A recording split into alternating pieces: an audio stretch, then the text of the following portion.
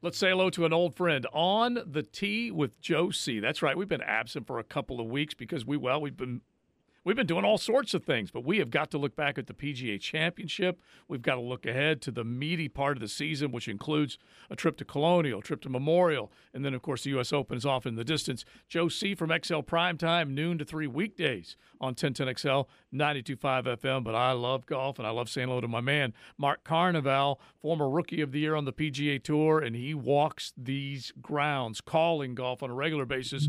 Welcome in, Carney. How you doing, bud? I'm doing great, Joe. It was a nice week out in Tulsa, and the weather didn't beat me down too bad, but looking forward to a couple weeks off, actually. So I'm good. I'm great, actually. Well, that's good to hear. I want to dive nose first into the PGA Championship and just really kind of talk all things Southern Hills, sneak in a little bit on the Charles Schwab Challenge coming up this week. But the weather, you mentioned it, and all right, we saw, and help me out here, I think we saw warm temperatures. We saw 40-mile or 30-mile-an-hour winds. We saw hardly any wind at all. We saw outerwear come out on Sunday. It was a weird week of weather, wasn't it?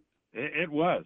Actually, getting there on Tuesday, I mean, it was certainly humid and warm, and it wasn't ridiculous because I was there back in 2007 in August, and it was absolutely ridiculous. Yeah, that was hellish. They were talking about temperatures like 105 to 110. I mean, it was miserable. It was, as a matter of fact, I got to the golf course in Tulsa, and obviously it had been redone and some renovation done by Gil Hans and his people. And it took me a while to really recognize it, and I'm not sure I ever did throughout the whole week. But now the weather was without question a factor. The first day on Thursday, even though it was warm, it didn't feel quite that bad because the winds were up. On Friday, the winds died down a little bit, and it felt oppressing, and was oppressing to certainly a number of players as well. But then the weekend, yeah, we had cooler temperatures, we had a lot of breeze, and you had to kind of wonder if you were in the same spot. But despite the weather, I think the golf course held up extremely well.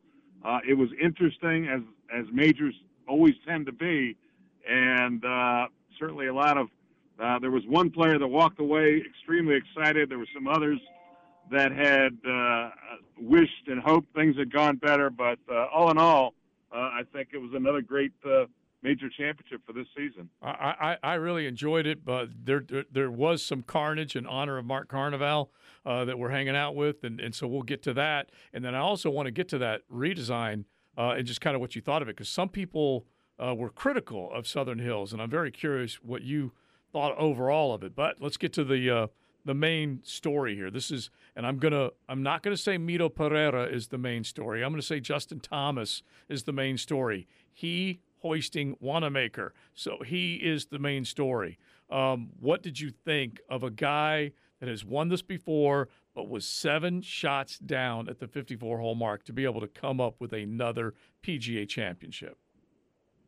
Well, Joe, there was a lot of debate as to how far back could someone go. You kind of had 3 or 4 players that had kind of separated themselves score-wise from the rest of the field.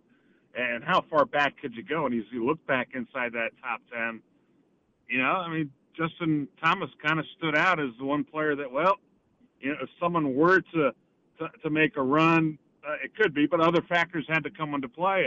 And Mito Pereira and Will Zalatoris and Cameron Young, they had to struggle a little bit, as well as Matt Fitzpatrick. There had to be some struggle in there for Justin to get a chance, and that's exactly what happened.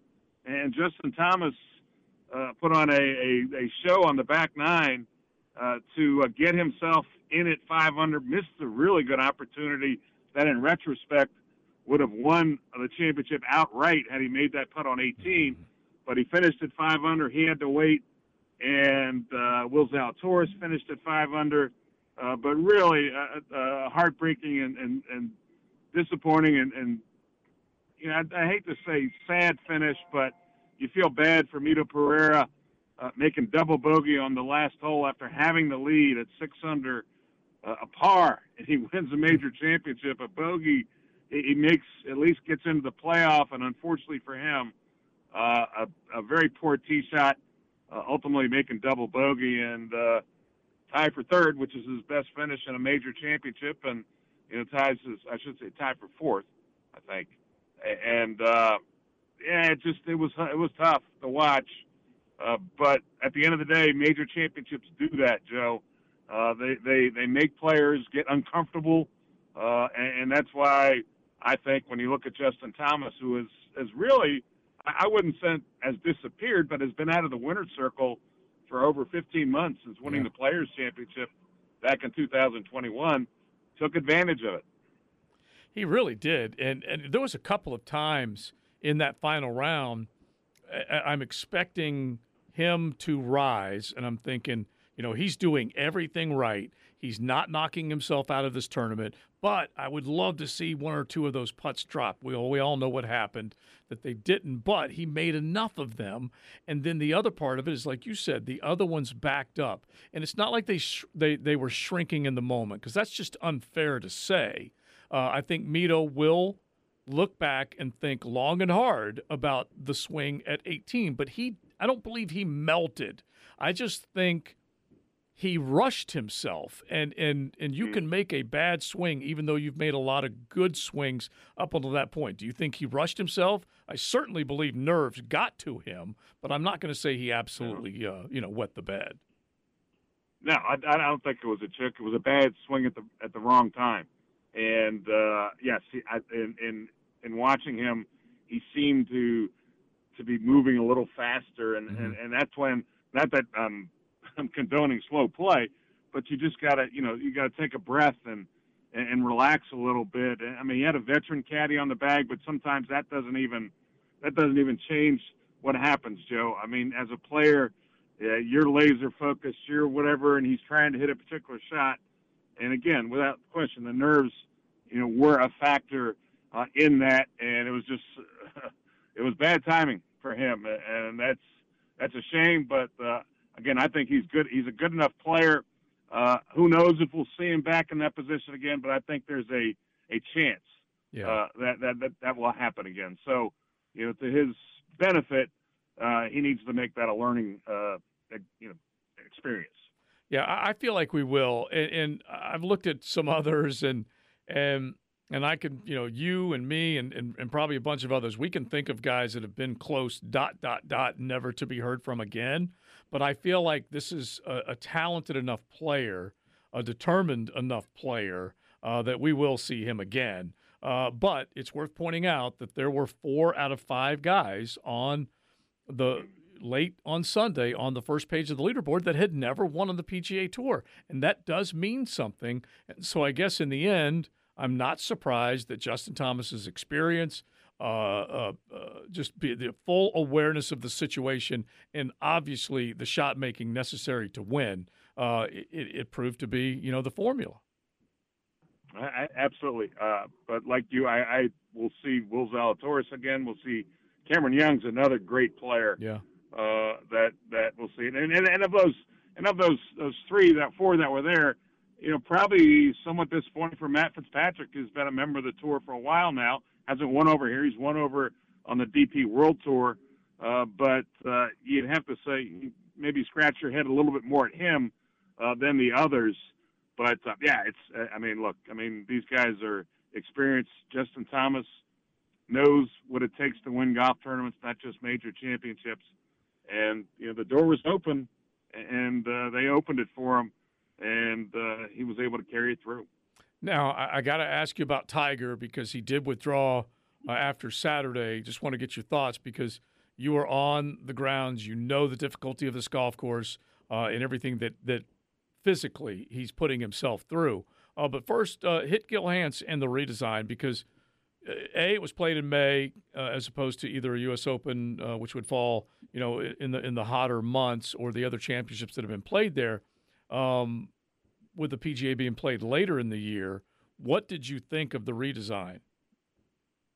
I loved it. I love the fact that they pulled out some streams that were actually covered up back in the day when this was designed.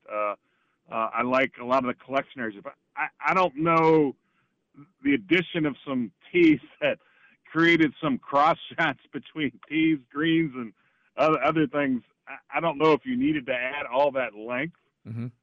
but I thought they did a wonderful job. As I said, it took me a while even to remember it. I mean, again, it was Wow. 15 years since I had been there, but I tend to remember every course at least I've walked on, and it took me a while to remember because that did look different. They took a lot of trees out, but Gil Hines, at least in my mind, is not only one of the best designers, but one of the best to go in and renovate golf courses back to the original sort of feel of it. And they did.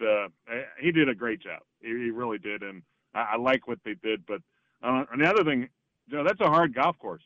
Yeah. I mean, you need to drive it in the fairway, and just kind of on a side note, that's why Mito Pereira was where he was going into the final round, because basically he had missed 8 fairways in 3 rounds, and you missed those fairways there, and you were guessing, and it was really hard to control your golf ball. But yeah, I love what Gil did and his team and everybody involved with that renovation.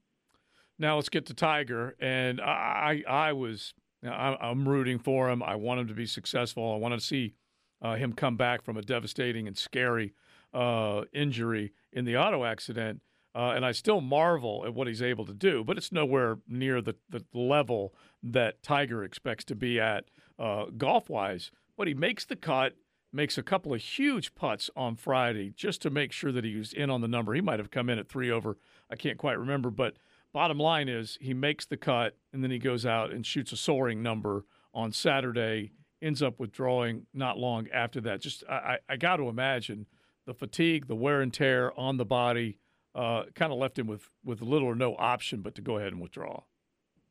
Yeah, I was actually somewhat surprised he actually played last week, Joe. Not we can go back to the fact that he basically said it in his press conference that when he played the Masters, it was like climbing Mount Everest, and this was going to be a little bit easier of a task, and that he wasn't going to do any damage. He wasn't going to hurt, and not hurt as far as make his injury and what he dealt with any worse.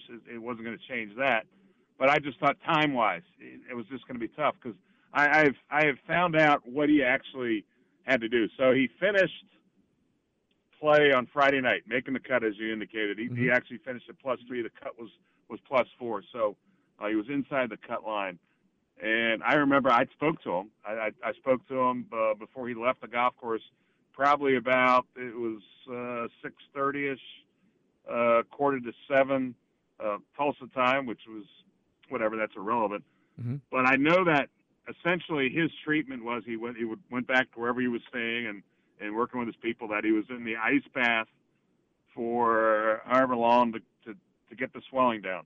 And because he goes in the ice bath, what ultimately happens is his back seizes up. So then he's got to get treatment for his back. And my guess is he probably goes through this process at least a couple times after he plays. He had an early turnaround Saturday. My understanding is he was up at 3 a.m. in the morning and getting treatment and getting ready to play. And then, of course, the temperatures were pretty cool on Saturday. And I think those factors really led to what happened, and ultimately his withdrawal, because he looked very tattered on Thursday, similar to what he looked like on the weekend at the Masters. And then, of course, he played better on Friday, and that tends to build some adrenaline up, and he had a little more pep in his step. But I think the very quick turnaround, and again, trying to understand what he has to go through in order to allow himself to go out there and play, I was able to get a better understanding of that. So in saying that, I'm disappointed for him. I know that he had every intention to play on Sunday. I mean, he wouldn't go, for one, to the tournament unless he felt he could win. Mm-hmm. Now, people say, well, he wasn't even close. Well, look, golf's a tough game, even when you're not injured. And then, he made the cut, and, that's an accomplishment in itself to be able to make the cut in the first 2 majors after what he went through. I would be, in my opinion, and I could be wrong, I would be shocked if he plays the U.S. Open. Mm-hmm. I think he will play the Open Championship at St. Andrews. I just think he probably needs more time to build up the strength, the stamina, and to go without having to deal with the recovery. I mean, he has to deal with recovery every day, But I think, again, that's my opinion. And Right. having watched him and having seen it, I could be wrong about that. But I think he's got to create a, for the lack of a better word, an outline for himself if he's going to be able to play competitive golf on any level. So I think that, you know, the walk at Southern Hills was a lot tougher than I remembered, Okay, and I think it just took a toll on him. let me ask you, a lot tougher than Augusta or similar? No. I mean, Augusta's Still tops. not yeah, still tough. But the interesting thing, Joe, is one of the areas he was really having trouble with were the short irons. Yeah. I mean, he had some beautiful long irons, and I guess it's the violence, and I hate to use the term violence, but I mean it's a violent. You know, golf swing can be violent. The way you have to attack the short iron to try to manipulate it. I want, but he seemed to really struggle on the, you know, cringe a little bit when he was having to hit short irons. So I mean, it just, which was surprising to me. But he was swinging a lot with, you know, upper body and arms, and he talked about that. You know, the memory of he's got great hands, so that was helping him. So anyway, I mean, you know, that being said, I know, again, this is not going to be a farewell tour for Tiger in the sense of, you know, he's not going to do this to create that. I mean, if he stops playing, I think he'll stop playing. I think he's going to try to figure out a way to be able to play a certain number of events each year. I just think he's still in that process, and said I would be somewhat surprised if I see him at the U.S. Open. Yeah, I think you and I are handicapping it almost identically. St. Andrews, he knows wonderfully well. It is not seismic size-wise. It's not up and down, and he can hit those shots. The thing that did strike me a little bit, though, to your point, with the shorter irons, he was not good in the bunkers. He was not good. Yeah. And again, I'm talking Tiger level when I say he was not good. Yeah. He was not good. He was not what I expected coming out of the bunkers or around the greens like he usually is. That surprised me.